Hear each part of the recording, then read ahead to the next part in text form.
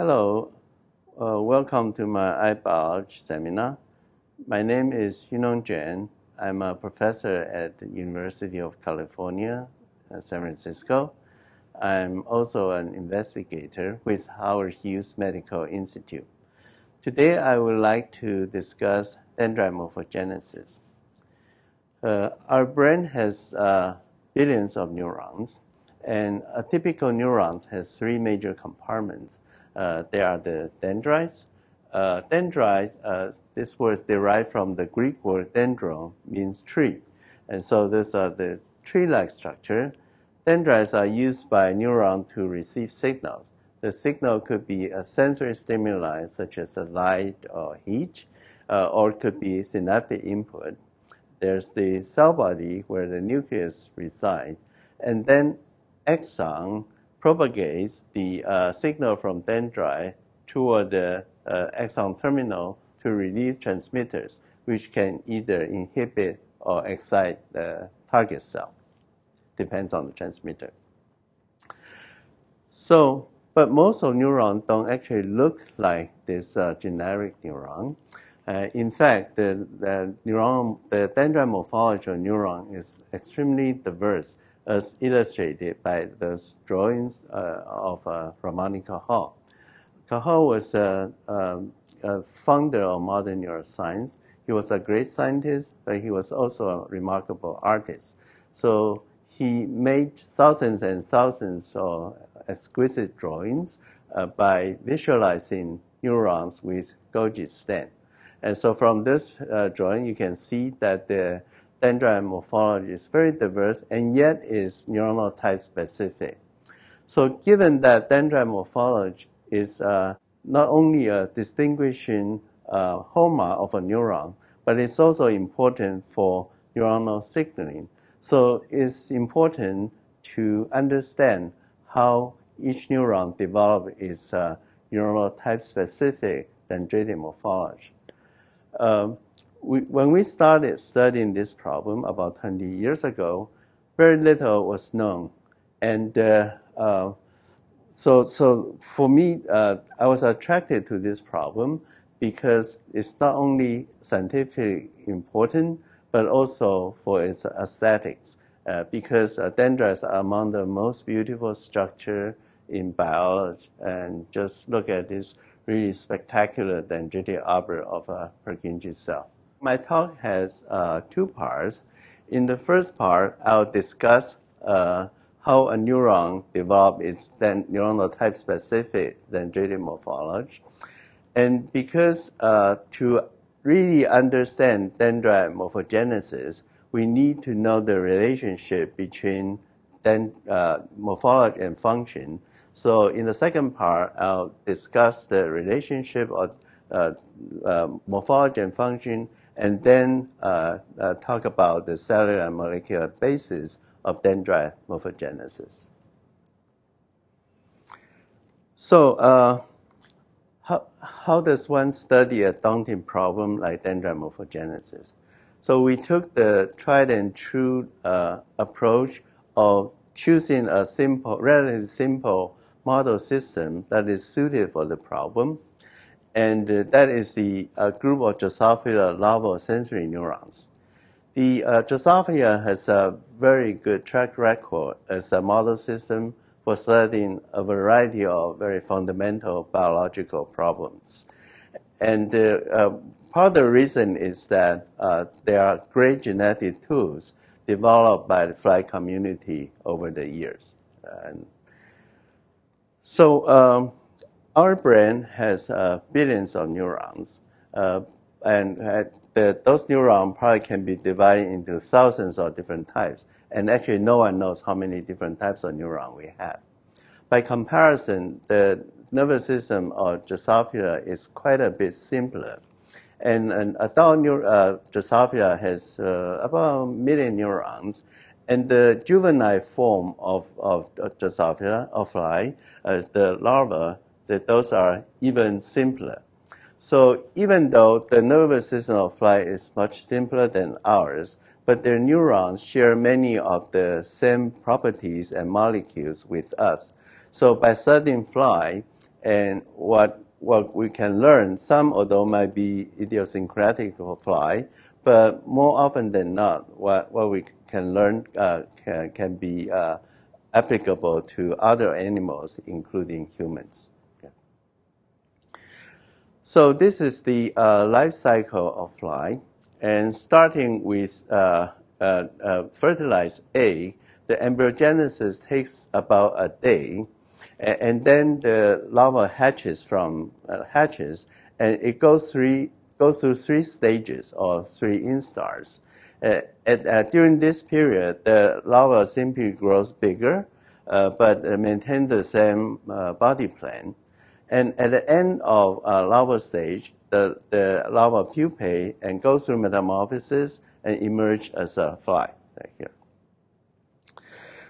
So one of the very useful genetic tools for fly is there are thousands and thousands of Gauffo lines that can be used to drive the expression of green fluorescence protein in just about any cell type you want to study and to visualize them. So here's an example. And we use a particular Gauffo line which express GFP in a particular set of sensory neurons like this. Those neurons are called class 4 DN neuron, and this is a subject of our study. And what you can see is that you can see those really beautiful dendrites, and this is a living, behaving animal. And so this is a very useful tool because that allows us to observe the development of this dendrite in real time in living animals. Moreover, this will allow us to do experimental manipulation. For instance, like ablate one of those neurons and look at the consequence, and I'll give an example later on. So the neuron we'll be studying are called the dendritic arborization or DA neurons. They are part of the Drosophila larval peripheral nervous system. The Drosophila is PNS is organized in a bilaterally symmetric and segmentally repeated pattern. So each hemisegment has 44 of those of sensory neurons. Among those 44 neurons, 15 are those DA neurons that we will be studying. And here is we see that those 15 DA neurons can be divided into 4 different classes, class 1 to 4. So there are 3 class 1 neurons, 4 class 2 neurons, 5 class 3 neurons, and 3 class 4 neurons. And the shaded area you can see for each one of these, that indicates the territory that's covered by the dendritic arbor of each of those neurons. Those 4 classes of neurons have distinct dendritic morphology. So from class 1, which has the simplest dendritic morphology, to class 4, which has the most elaborate dendritic arbor. And so our task now then is we have 4 classes of neurons, and we want to explain how does each class of those neurons gets their type-specific dendritic arbor. Yeah. So like any complicated biological process, dendrite morphogenesis is regulated by both intrinsic factors and extrinsic factors. So for the intrinsic factors, several transcription factors have been found to have important role in controlling dendrite morphogenesis. And so I'll just give you one example about the function of a gene called CUT, which I think is informative. So CUT is a homeobus-containing transcription factor. And when Wes Gruber was a postdoc in our lab, he noticed that the level of CUT expression correlates with the neuronal cell type. So you see that class 1, which has no CUT, Class 2 has low level of cut. Class 4 has intermediate level of cut, and Class 3 has high level of cut. So West wonders whether the level of cut may regulate the complexity of the dendrite in a cell type specific manner. And so to test his idea, first he asked what would happen if he removed cut from different classes of neuron. So here we look at class 4 neuron, and the normal class 4 neuron has this very large dendritic arbor. But if West removes cut from class 4 neuron, you see the dendritic arbor becomes much smaller, and the dendrite branching pattern is also simplified. Likewise, if he did the same experiment with class 3 neuron, again, removing cut sort of reduces the size of dendritic arbor. Moreover, class 3 neurons has a unique structure. They have those short protrusions, which we call dendritic spike. That's unique for class 3 neuron, and they are used for mechanical transduction. I'll come back to that later on. And so by removing cut, this special class 3 specific structure disappeared. So by reducing cut, we see that it reduces the complexity of the dendrite, and moreover, this unique class 3 specific structure, those little spikes, disappeared. Okay. So West then did the converse experiment. He asked what would happen now if he overexpressed cut in a cell, in a neuron that normally does not have cut. So in this experiment, on the left side, you see it's a class 1 neuron, which has simple dendritic branching pattern. Now, on the right-hand side, what he did is he took a class 1 specific alpha driver, so he can drive the expression of cut to high level, comparable to that in the class 3 neuron. And then you see this quite dramatic effect. First of all, the dendrite becomes more complex and dendritic arbor gets bigger. Moreover, now you see that those dendritic spikes, the class 3 unique structure, specific structure, appear in this converted dendrite. And moreover, if he did the same thing with a class 4 neuron by boosting the level of cut in class 4 neuron, it can also change the dendrite property into that of class 3 neuron.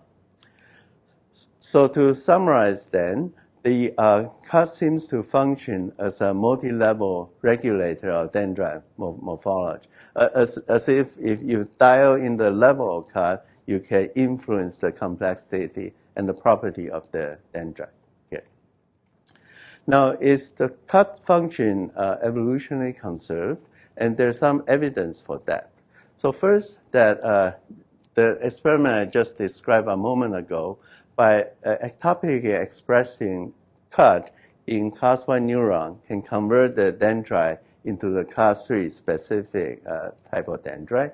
So West asked, if we, instead of the Drosophila cut, what if we do the same experiment, but instead we use the human homolog of cut? So you put a human homolog cut gene into class 1 neuron, and again, it can convert the class 1 dendrite into the class 3 like dendrite, both in the dendritic arbor size and this production of this special dendritic spike, and suggesting that cut has a evolutionarily conserved function.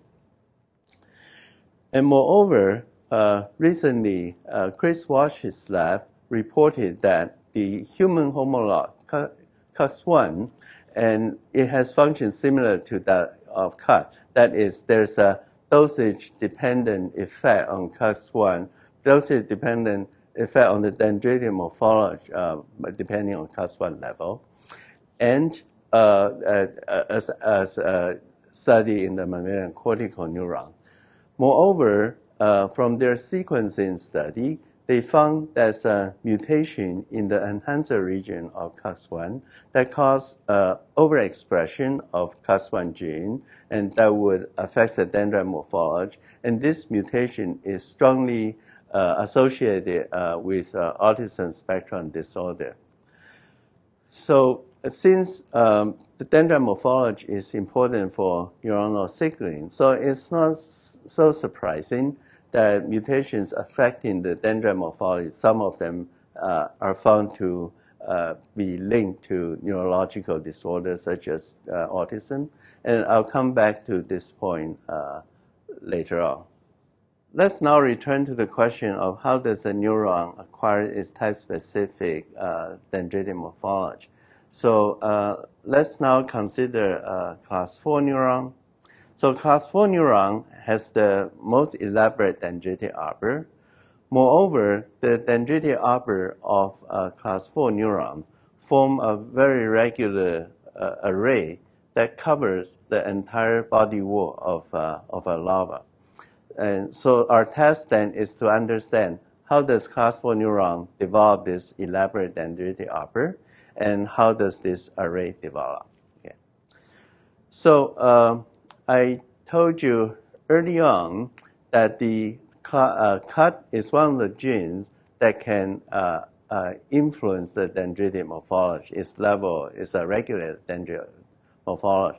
But cut is not enough. It's not the only transcription factor that influences dendritic arbor.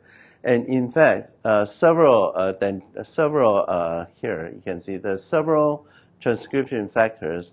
They function combinatorially to specify the dendritic property of each type of DNA neuron.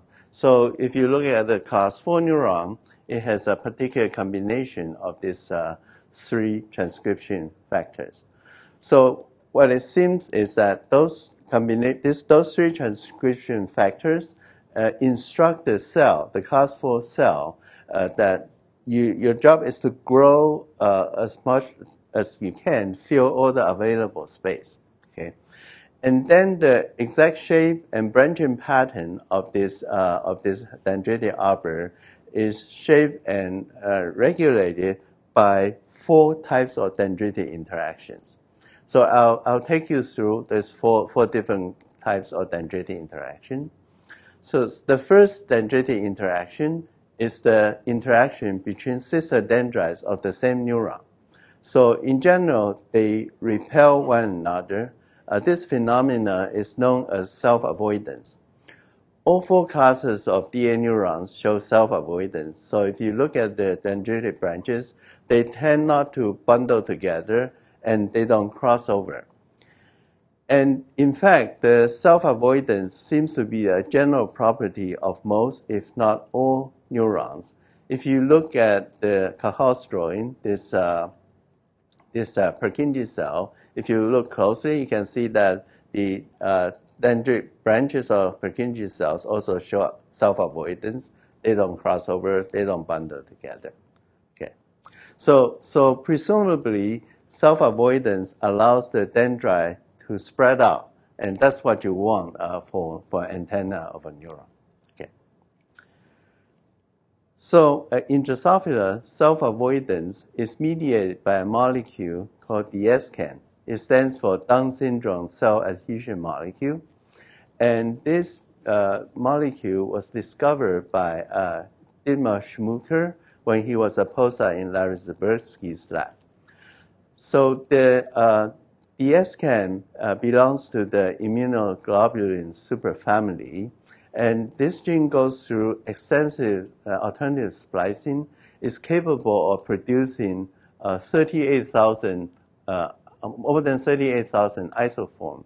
But all the isoforms have the same domain structure as shown here. Okay. So I'll first describe to you the function of the Dscam in self-avoidance. And then later on, I'll discuss the significance of this locus can generate such large number of splice form, isoform. So let's next look at the function of the Dscam. So if we remove the Dscam, and then what happened is it affects self-avoidance. And here I'll show class 1 neuron because they have simpler morphology, easier to see the phenotype. Wild-type class 1 neuron, you see, has a relatively simple dendritic arbor, and the dendritic branches sort of run in parallel. And but if you look at the mutant on the right-hand side, then the dendrite, many of them bundle together or cross over due to a lack of self-avoidance. And but now if in a mutant where the entire Dscam locus is removed, if you put back a randomly chosen single isoform that can rescue the phenotype. And we have done that for multiple single isoforms. In each case, we can rescue that phenotype. So what this experiment says that for self-avoidance, you need at least one isoform, but which particular isoform is not important. Okay. Now, the second type of interaction that patterns dendrites is the repulsion between dendrites or neighboring neuron of the same type. And so let's again look at class 4 dendrite. And here in a mature third instar larva, we look from the dorsal side down, and what you can see is that the class 4 dendrite makes a very regular pattern, and with sharp border between adjacent neurons. And we artificially color in the dendritic arbor just to illustrate how regular the pattern is. And so this pattern is like tiles that cover in the floor. So this phenomenon is known as tiling. And tiling was actually initially discovered in mammalian retina. And so its function presumably is to ensure complete and non-redundant coverage of a receptive field. Right. So how does tiling develop? So for that, we need to look at the development of the DA neuron. So the DA neuron, they were born during mid-embryogenesis, and as I mentioned, through the combination of 3 transcription factors, they instructed newborn neuron to start growing dendrite and to try to fill as much space as they can. And so early on, you see the class 4 neuron, they grow out their dendrite, they spread out because there's a self-avoidance mechanism. They grow until at the beginning of second instar when they meet up with their neighbor. And at that point, you can see they repel one another, and that's how they set up this sharp border. We know there's this repulsion because of this experiment. So in this experiment, what we did is to ablate one of these class 4 neurons early in development. And then this, as I said, is one of the very nice features of this experimental system.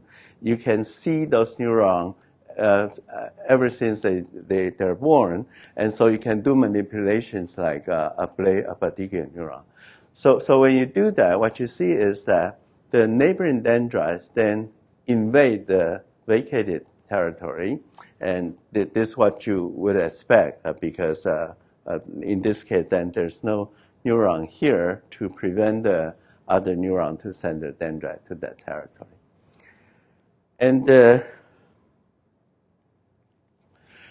And so that's how this tile pattern is set up. And I should mention 2 things. One is we still don't know what this tiling signal is. So that's an important thing to discover. The other is that tiling phenomena, I mentioned earlier, self-avoidance is a general property of essentially all neurons. But the tiling only a subset of neurons has the tiling property. And there are other neurons, they don't do this. Okay. So now let me talk about the third dendritic interaction. And that is the dendrites or neighbor neurons of different type now. And they should not repel one another. The reason for that is that often in the nervous system, you find that, that the dendrites from different neurons are packed in a very, crowded space. And so they need to be able to coexist in such a packed space. And DNA neurons show this property too.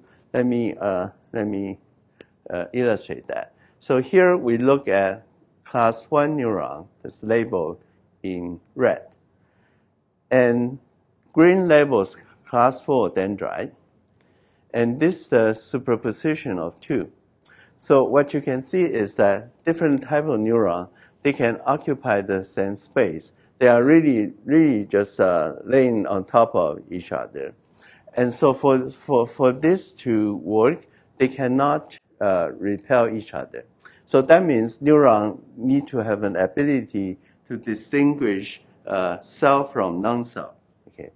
And the key of this property is the diversity of the Dscam.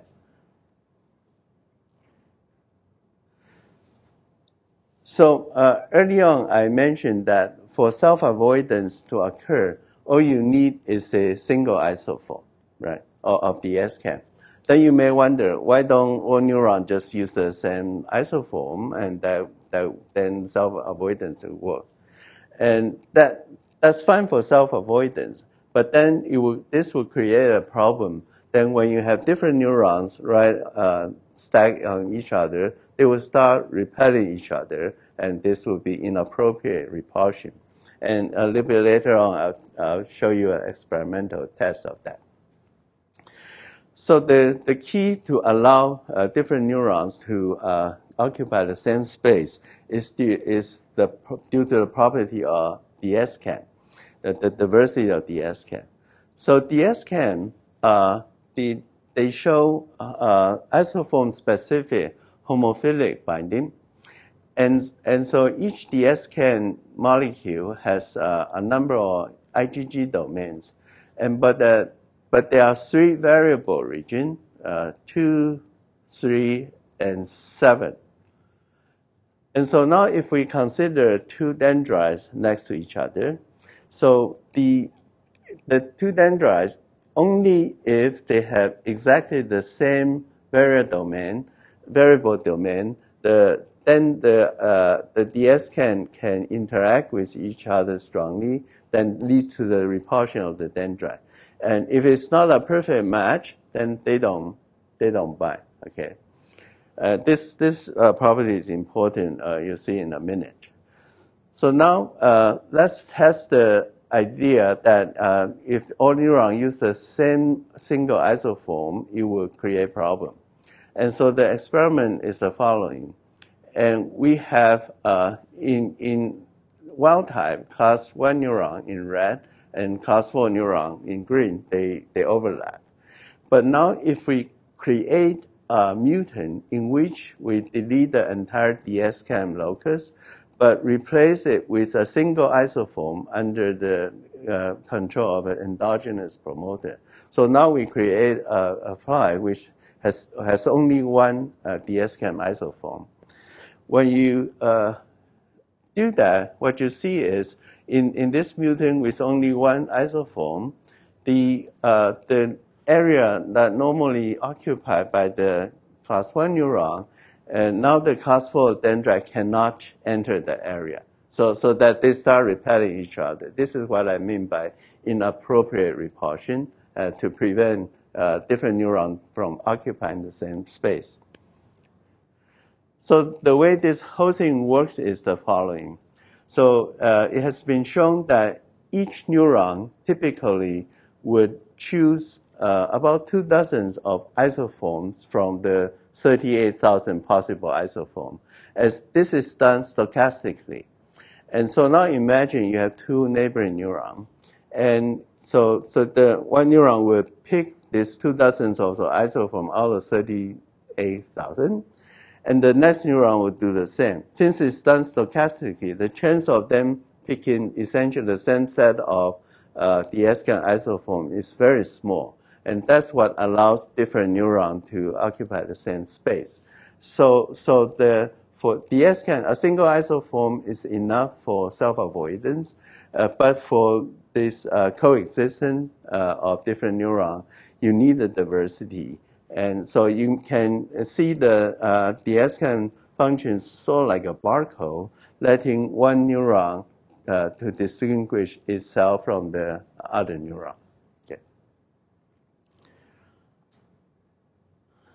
So I have told you that the Dscam has this important function in dendrite patterning in fly. And what about mammalian nervous system? And it turns out the same logic is used, but different molecules were also used. Okay. So in mammalian system, instead of the Dscam, another set of molecule called protocoherent seems to be used for both self-avoidance and for distinguishing self from non-self. And this is based on the work primarily from the labs of Josh Sands and Tom Maniatis. So there are 58 protocoherent genes. They can be divided into 3 clusters, and they are arranged in a linear fashion. Okay. So from this, one can generate 58 different protocoherent proteins. But because protocoherent functions as a heterotetramer, and so by mix and match, you can generate a far greater varieties.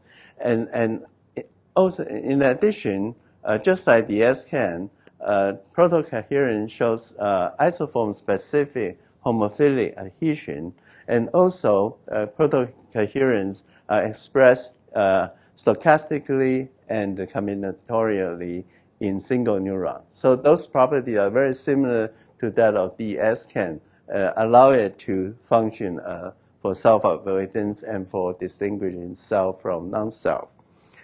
So the function of protocoherent has been studied extensively in the starburst amacrine cells in the retina, and those cells, like here, is essentially confined in 2 dimensions. So it's very similar to the DA neuron, and just like DA neuron, they show self-avoidance.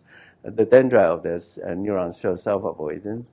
But if you, in a mutant where they conditionally knock out all 22 protocoherent genes in the gamma cluster, now you see this very striking self-avoidance phenotype. The dendrite bundled together, they show crossover.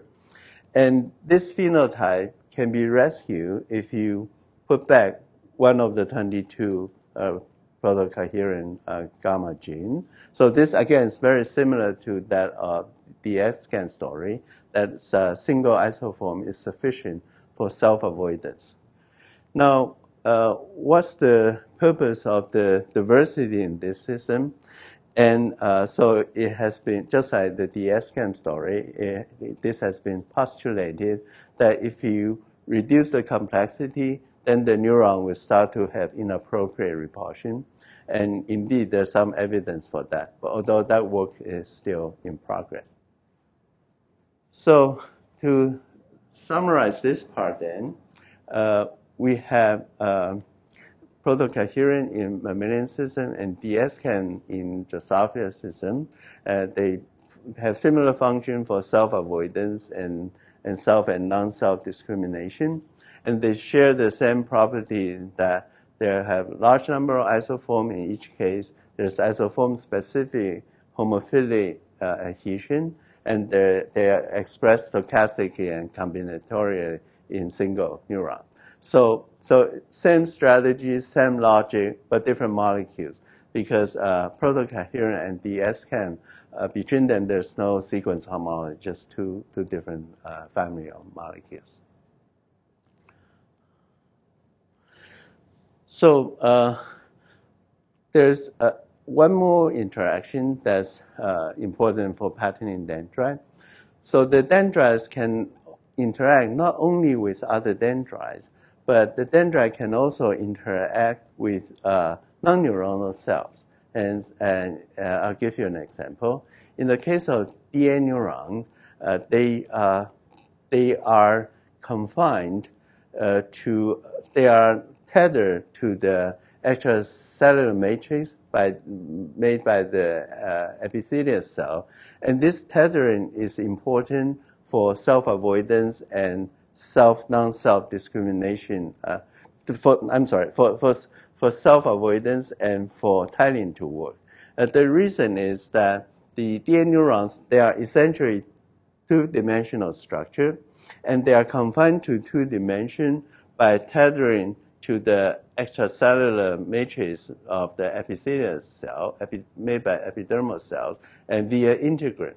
So if this adhesion is defective, what will happen then is when the two dendrites get close to each other, and all they have to do is for one of them to grow in a slightly different plane along the z-axis, then they can avoid contacting one another, and so that will create what we call this non-contacting crossing over. And so in fact, beside integrin, there are a number of other molecules involved in this process. A student of mine, Shem Meltzer, recently found that the epidermal cells secrete a signal molecule called SEMA2B, which is detected by dendrite by using the SEMA2B receptor, plexin B, and then this functions through hippokinase pathway and integrin to tether the dendrite to the epidermal cell.